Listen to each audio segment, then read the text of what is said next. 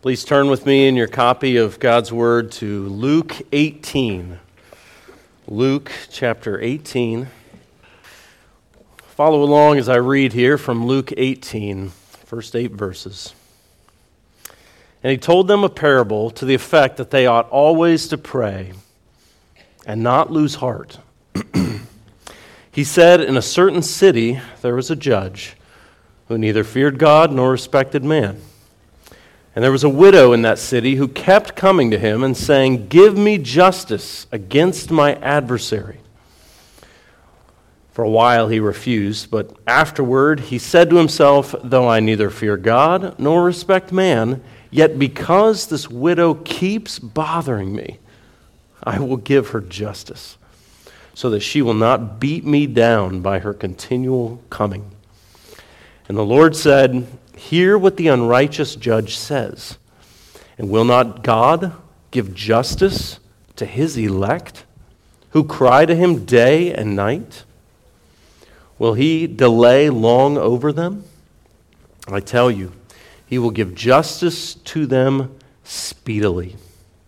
Nevertheless, when the Son of Man comes, will he find faith on earth?"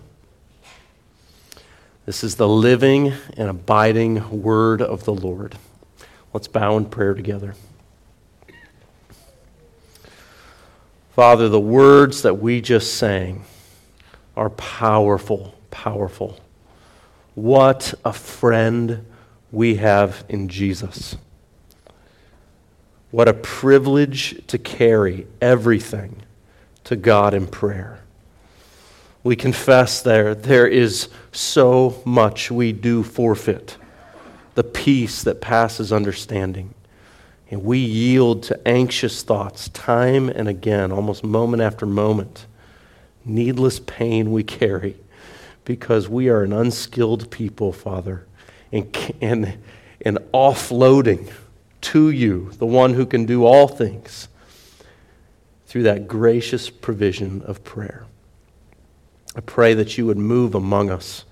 Use your word to convict, encourage, strengthen, build up, exhort. Do all that you would be glorified to do in our midst. In Christ we pray. Amen. Well, on Monday night, after putting the kids to bed, my phone buzzed with a text from a pastor friend down in North Carolina. It simply said, "This Monday night football scene is unbelievable." I thought, that's kind of unusual. Is it some incredible play or something like that? So, out of curiosity, I turned on the TV. And if you've watched any sports outlets or any news outlets for that matter this week, you've likely heard about the professional football player for the Buffalo Bills, 24-year-old Damar Hamlin, who collapsed during the first quarter of Monday night's game after making a very, very normal-looking tackle. Hamlin suffered cardiac arrest and was administered life-saving CPR as players and fans watched, bewildered and stunned. Comments kept coming, "We're not prepared to respond to what we're seeing right now." Large groups of players on both teams kneeled together in prayer as the camera showed tears flowing from these professional athletes. The sacred brevity of life was being felt in real time. That reality, the real possibility of an unexpected, untimely death from arguably one of the healthiest people in that entire stadium, drew out some of the most religious reactions from our society at large over the past 6 days or so. One of the hosts of ESPN show NFL Live paused in the midst of Tuesday's broadcast to lead their viewers in prayer. It seemed that in a single evening, some of the most non-religious people were instantly prayer warriors. I saw a tweet from Tom Brady, of all people. "Fervent prayers going out for you, brother." I had no idea. Now, I think this is a wonderful opportunity for Christians close to this situation to leverage it for the sake of the gospel. I think that's being done. And it's been amazing, even just to see Damar Hamlin's surprising, kind of shocking progress over the course of the past week. But what an illustration was placed front and center before our eyes this week, in which fervent, persistent prayer was being valued at a premium by our society at large, while this man's life hung in the balance. For us, as Christians, prayer is not a tool for emergency use only. It's God's gracious provision to commune with Him while we await Christ's return.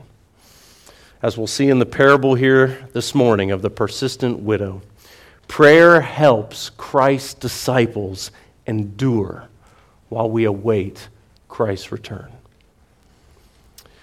As we consider where we are in Luke's gospel, I'd encourage you to situate yourself. Look previous to chapter 18 in the portion of text that is sandwiched between what we considered at the beginning of, or in verses 11 through 18 of chapter 17, and then what connects to where we are at the beginning of chapter 18. So allow your eyes to just scan over that here. We'll draw out some connecting ideas that serve as an entry point into this parable. Well, last week we considered these words in 11 through 18 on the nature of genuine faith. So we noted that genuine saving faith always expresses itself in gratitude and thanksgiving for the power and mercy of Jesus. Pray that was crystal clear in our minds. And in the immediate verses that follow, the story of the 10 lepers, Jesus teaches his disciples on the nature of the kingdom. So the concluding portion of chapter 17. He lets them know it will not come in any predictable manner, but it will be demonstrable. We see these images of lightning flashes that light up the sky. Jesus compares his own day to the days of Noah, when all people rejected God's servant right up to the moment when all cried out for mercy, but they were destroyed.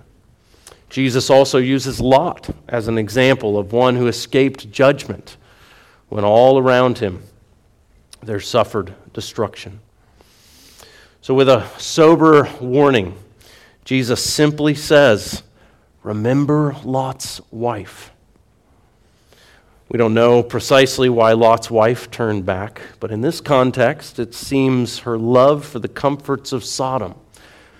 As the text says, the eating and drinking, buying and selling, planting and building in verse 28, and all the other attempts to live the good life, but the good life with God out of the equation, brought about her swift destruction along with the rest of Sodom.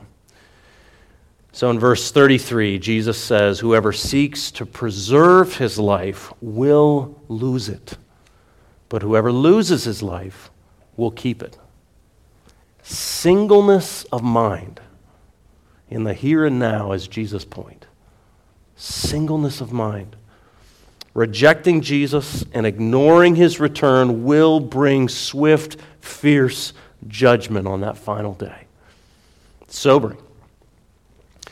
But what will sustain God's people? What will sustain them as we await that day? How do we make it? Could there be a more pertinent question for my life, for your life today? What will sustain you, Christian, as you await Jesus' return and you seek to live this present life by faith? That's where Luke now directs our attention by means of this parable. So some connecting ideas here. This parable that Jesus gives is unique to Luke's gospel. And unlike other parables, Jesus kindly for us, we're really thankful he does this, he kindly makes the principle clear on the front end for his disciples. Verse 1 is straightforward.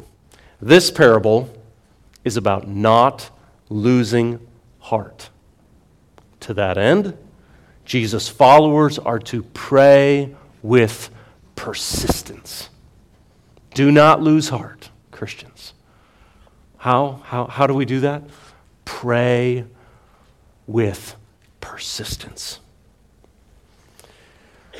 Coach Jim Valvano, Jimmy V, as he's affectionately known in the sports world, was one of the most energetic, expressive personalities in the college basketball coaching world in the 1970s and 80s.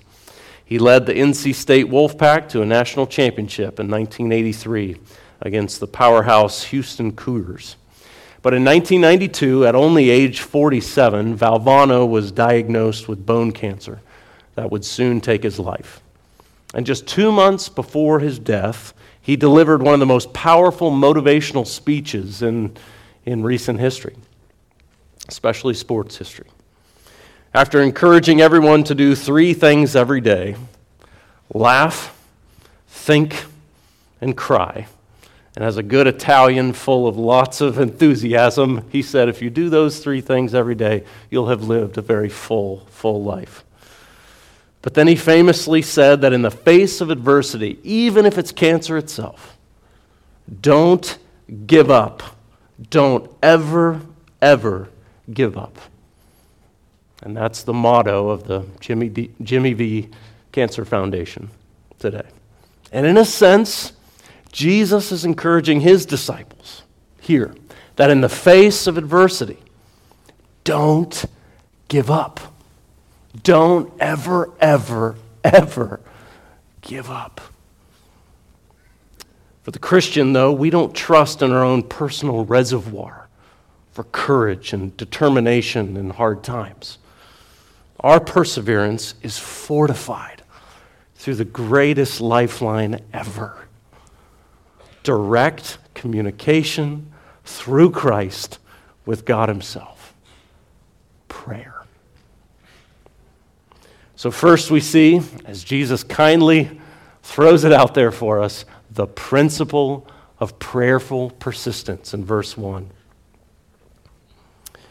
He told them a parable to the effect that they ought always to pray and not lose heart.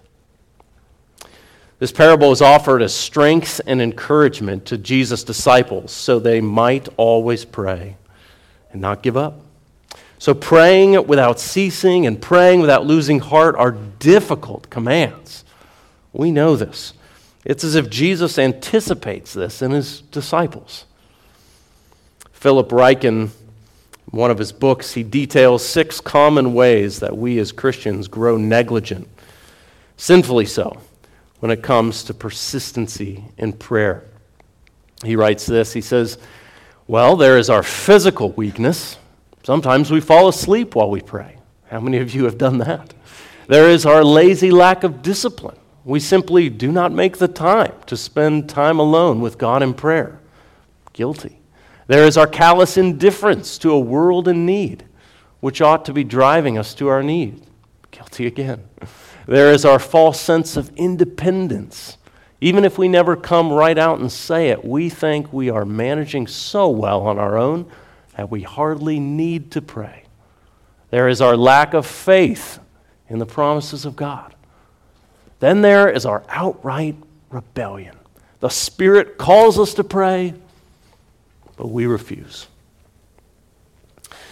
Getting worn out when it comes to prayer is somewhat of an expected reality for Christians. We ask God to heal, we see no change. We ask God to save someone we love, we see no change. We ask God to break the power of addiction in a family member, perhaps. We see no change. We ask God to provide a spouse, but we see no change. We ask God to lead us to a better job or career. We see no change. Well, the Apostle Paul uses the same verb here in 2 Corinthians 4 when he says he does not lose heart. Even though he is afflicted in every way, he's crushed and perplexed and persecuted, struck down, always given up to the death to death for Jesus' sake. So toward this goal of encouraging prayerful persistence, Jesus now describes the parable of the widow and the unjust judge in verses 2 through 5. Well, good stories, as you know, always involve interesting characters, complex people. And this is true of Jesus' parable here. Though we don't have a lot of information, they are certainly interesting. The two main characters are opposites of one another. The judge is a man, the widow, a woman. The judge has tons of unchecked power. The widow, none. The judge is filled with wicked intent. The widow, good intent. So verse 2 begins by describing the first character in the story. We get a window, a glimpse into this judge, who he is, what drives him. In a certain city there was a judge who neither feared God nor respected man. So these two traits mark him out. He's your all-around corrupt bad guy with a lot of power. He's a scourge to his city, even though he's no doubt an elite member of society. He's a violator of 2 Chronicles 19, where Jehoshaphat exhorts the judges of Israel to consider what you are doing, Jehoshaphat says, for you judge not on behalf of human beings, but on the Lord's behalf. He is with you in giving judgment. Now let the fear of the Lord be upon you. Take care what you do. For there is no perversion of justice with the Lord our God, or partiality, or taking of bribes. You must serve faithfully and wholeheartedly in the fear of the Lord. This is the counsel to the office this man holds. How flagrant he is in violating such a call. This judge does not fear God or care about people. And, as we read in verse 4, he owns it. He's not even trying to pretend like he does. He declares it about himself. As how terrible of a person. And as you know, folks, you know I hate God and I hate people. Wow, the brazenness. He knows it. Others know it. Throughout human history, corrupt judges have just been the norm, sadly, for many, many, many societies. And usually, money solves everything, doesn't it? That's why offering bribes was simply part of the deal. So what time does this corrupt judge have for this impoverished widow? Right? She's at the bottom end of society, and likely she doesn't have a penny to her name. Pun intended, she doesn't have a prayer of gaining justice from this judge. The widow. Well, widows in ancient times were about the most vulnerable in society. She actually may not have been that old. She may have even been in her 30s or something close to that. But this category deserves special protection under the law of God. It should be noted also that this is not something that changes under the new covenant. The Church of Jesus Christ today is still tasked with unique care for the widows in her midst. I'm thankful for even the way that this assembly has sought to and still seeks to honor Scripture's counsel in this regard. But apparently, some big injustice has happened. We don't know exactly what it is, but it's happened against her.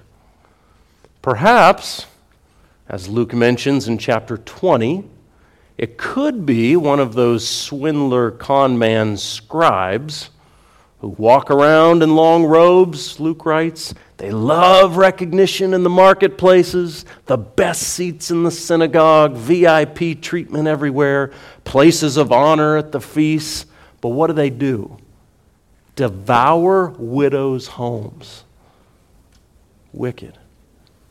And what that probably meant is these scribes would have been sort of legal experts, executors of a will maybe, that as that widow's husband passes away, they swoop in to sort of dictate terms, and before long their stealing, conning these widows out of stuff that's rightfully theirs. It's wicked. In such circumstances, widows were usually out of options when that would happen. It seemed like it happened kind of regularly. But not this widow. She won't go away. She won't stop pursuing her just cause. And as the text says, she kept coming. She kept coming, saying, "Give me justice." And she was right to do so, for Deuteronomy places a curse on those who oppress widows. She was in the right, even though it would appear that she stood alone without a single alibi. We see the confrontation unfold in verses 4 and 5. At first, the wicked judge just tries to turn a blind eye to this annoying woman. But she won't go away. She keeps coming over and over and over. Maybe she hounds him in all of life, finding him, persisting in her complaint, until finally the judge grants her justice because, as he says, she beat him down by her continual coming. This is the same word the Apostle Paul uses in 1 Corinthians 9 when he says he does not box as one beating the air. She wore this judge out until he couldn't go another round in the ring with her. So he finally conceded to giving her the one thing she wanted: justice. She didn't take matters into her own hands. She didn't try to exact vengeance on her adversary, her opponent, on her own terms. No, she sought the right goal through the right means, even if it meant relentless, dogged determination to persistently keep coming day after day after day. Years ago, the story has been told of one Colorado rancher who accidentally was sent 9,734 notifications in the mail asking him if he wanted to renew his subscription to National Geographic. Oh, for the glories of email, right? Finally, against his will, he drove 10 miles to the nearest post office and wrote a note with the form that said, "I give up. Send me your magazine." Similarly, in this parable, the widow's relentless pursuit of the judge wore him out until he delivered justice on her behalf. We then see the parable applied in these next three verses, verses 6 through 8. Here, Jesus explains the parable's significance to his disciples. And let's first make sure we avoid some misinterpretations of this parable. Now, some might be tempted to conclude that we should be restless, aggressive activists picketing the doors of heaven until God, like the unjust judge, finally opens heaven's door and grants our requests because we've worn him down. No. As one author notes, a distressed begging of God isn't... Okay, that was a little different. A distressed begging of God, bugging him, is in fact inadequate prayer. We must not slip into believing that there's this ever-expanding treasury of merit, that our prayers are eventually growing into some large enough treasury that God finally can't ignore it anymore, and we get the grace that we want. To that we say emphatically, no. We should remember that this parable is one of contrast. Contrast. God is not like the unjust judge. That's the point. This judge is wicked. Remember, he hated God, he hated people. On the contrary, our Heavenly Father is just the opposite. He is always, always just. But he is always loving, always a protector of the vulnerable.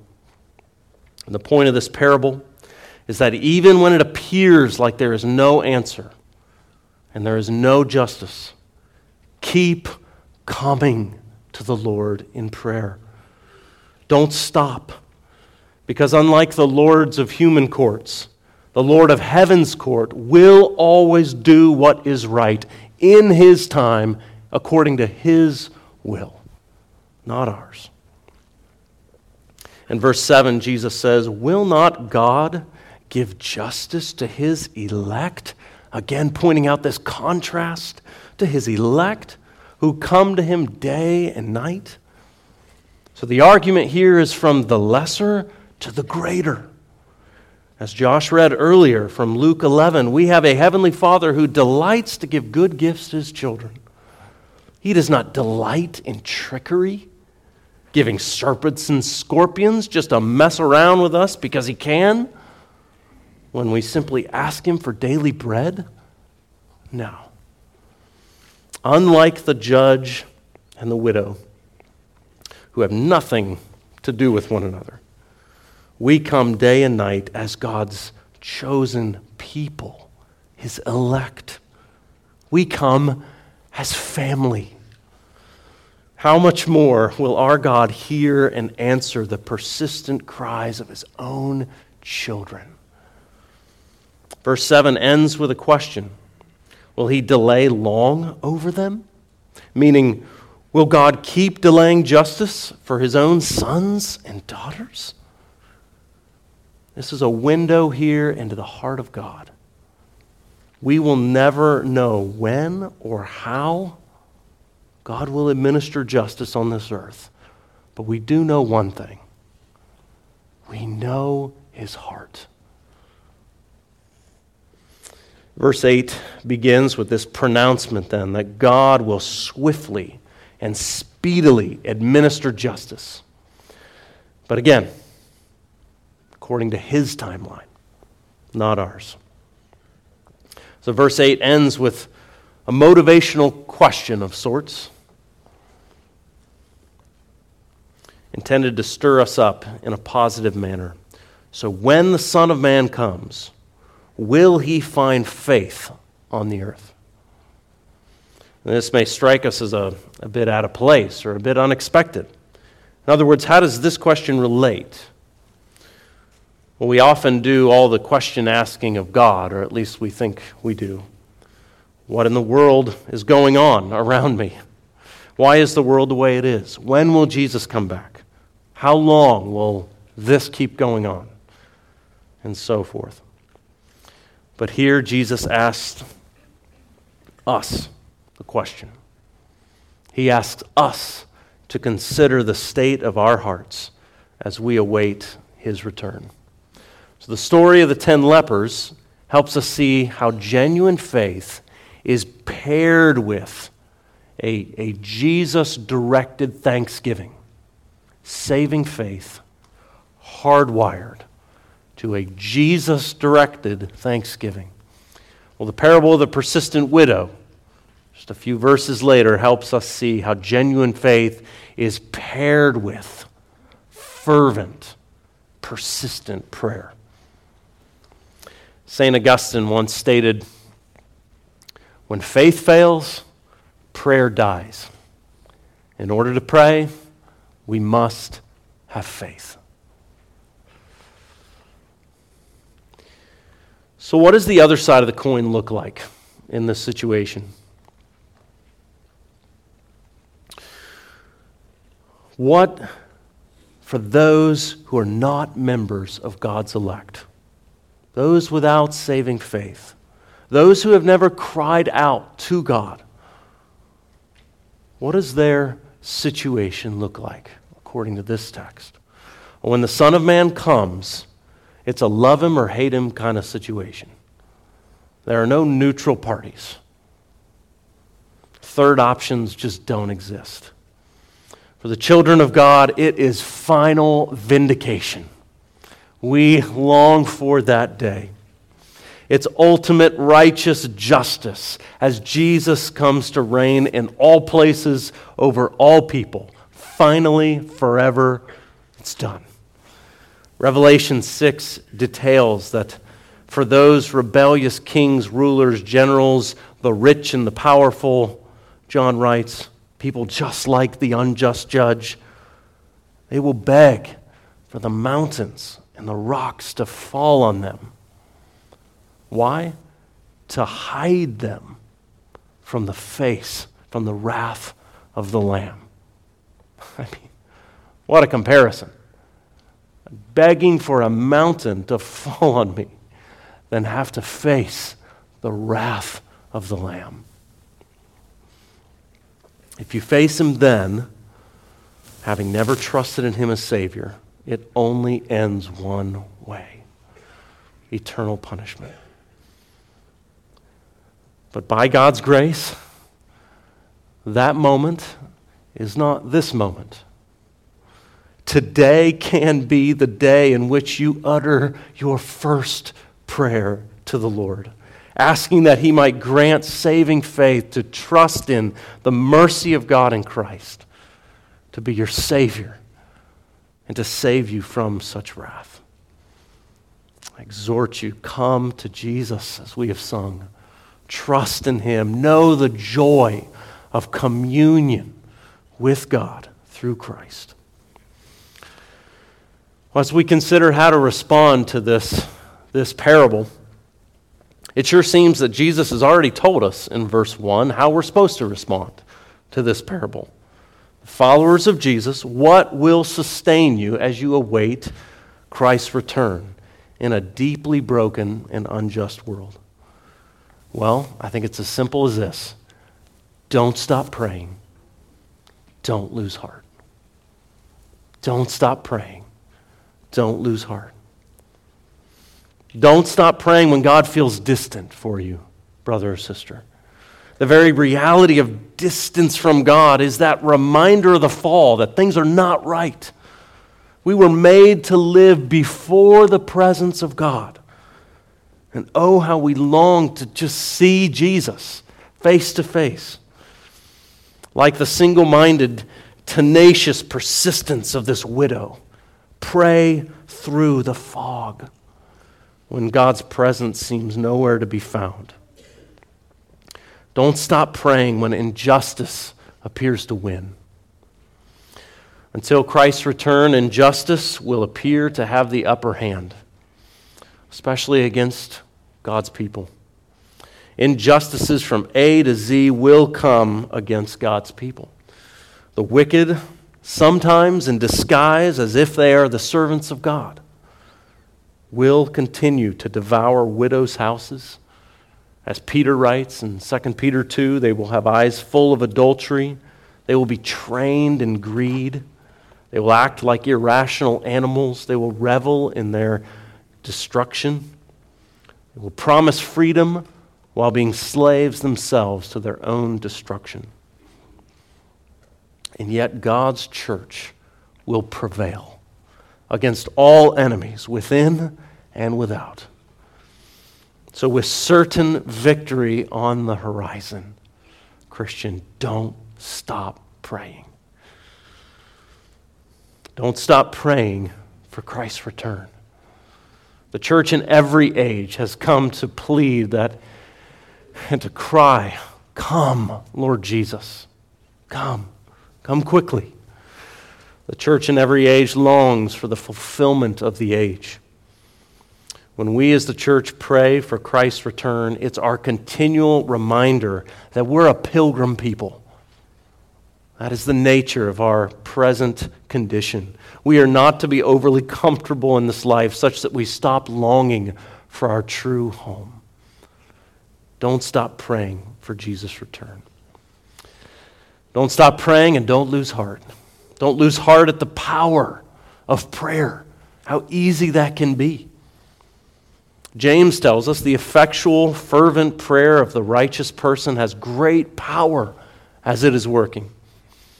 It's often an encouragement for me to be reminded of that throne room scene in Revelation chapter 5, when the 4 living creatures come with the 24 elders and holding a harp in one hand and the golden bowls of incense in the other, which, as John says, are what? The prayers of the saints. What an image. Like incense in the temple, these bowls of incense, the prayers of God's people ascend as a sweet aroma before the King. He delights in them, Christian. He hears every last one. Amazing. And he answers each one according to his will. And what a thought. Your prayers are known by God. They ascend through Christ before his throne. And they will appear on the last day with great purpose. He has promised he is working to bring about all things through these prayers for his glory and our eternal joy. We must not lose heart even when sin chills the delight of prayer. Oh, how chilly things can get when sin begins to reign. Is this you? Is this us? Have we forgotten the sweetness of talking to God?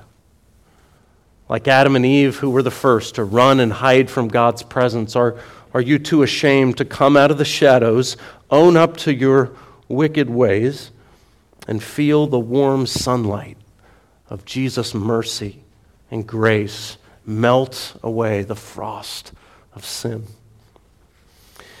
If the Psalms teach us anything, it's that we should sing and we should pray in all seasons of life and through every emotion and every difficulty of the soul. That is why repentance is just so great.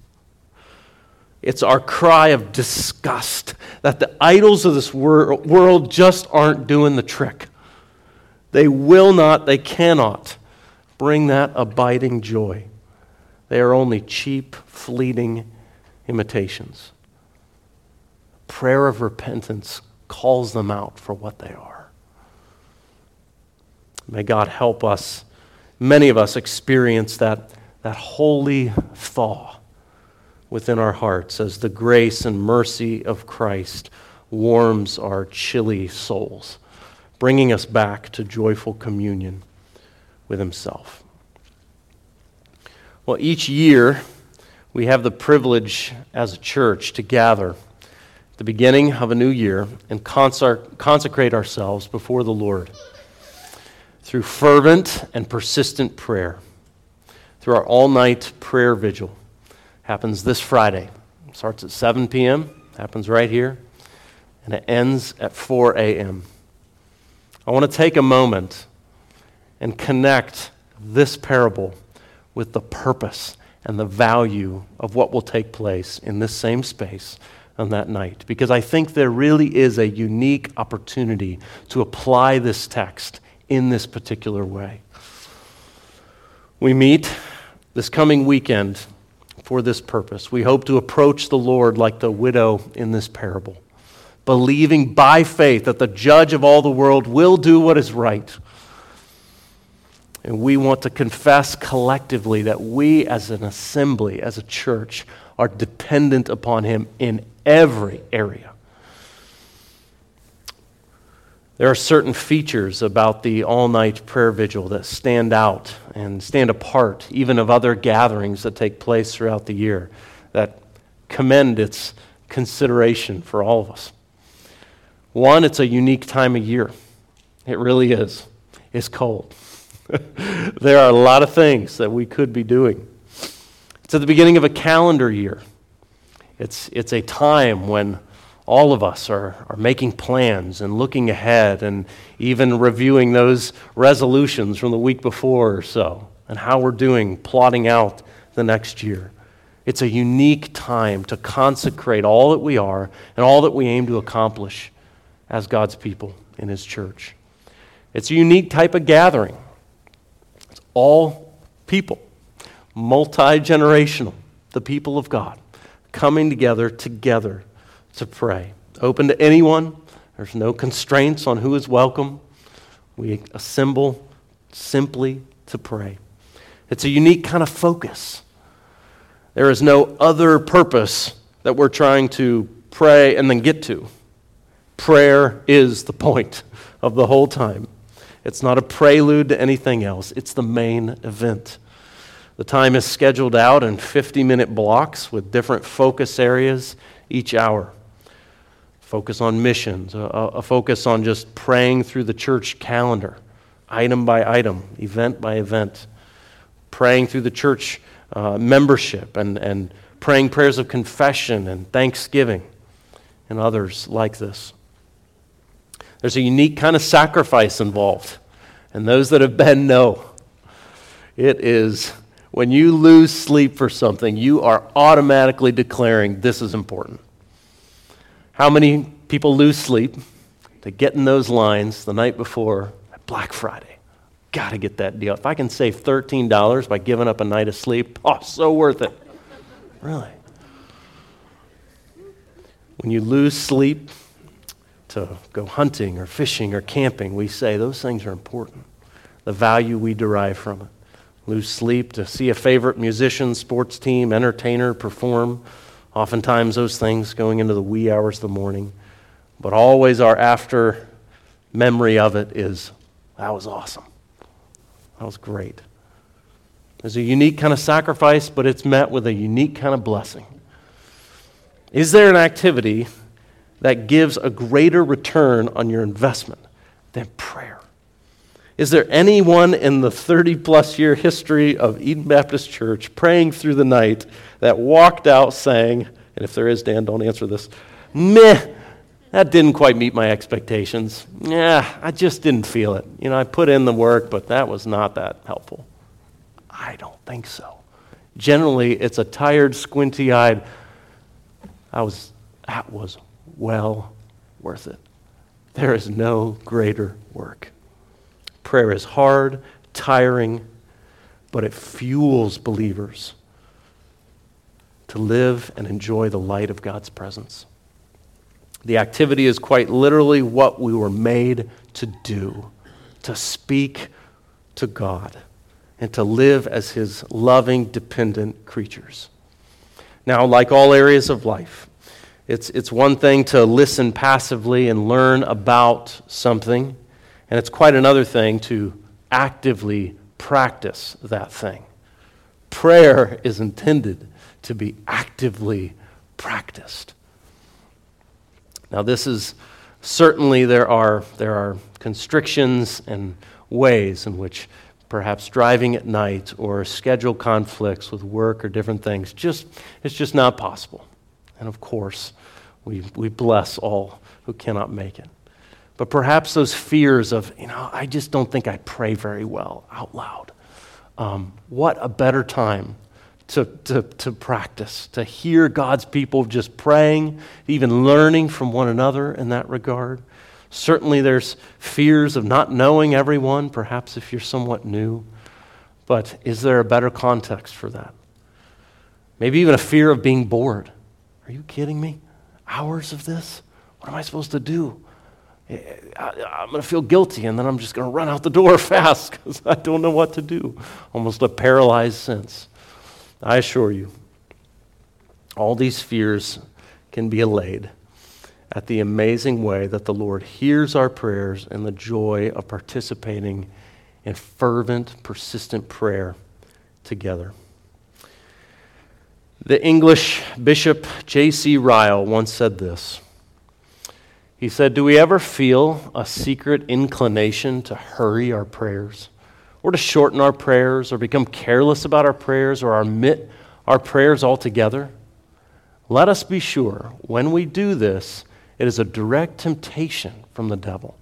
He's trying to sap and undermine the very citadel of our souls and to cast us down to hell. Let us resist the temptation and cast it behind our backs.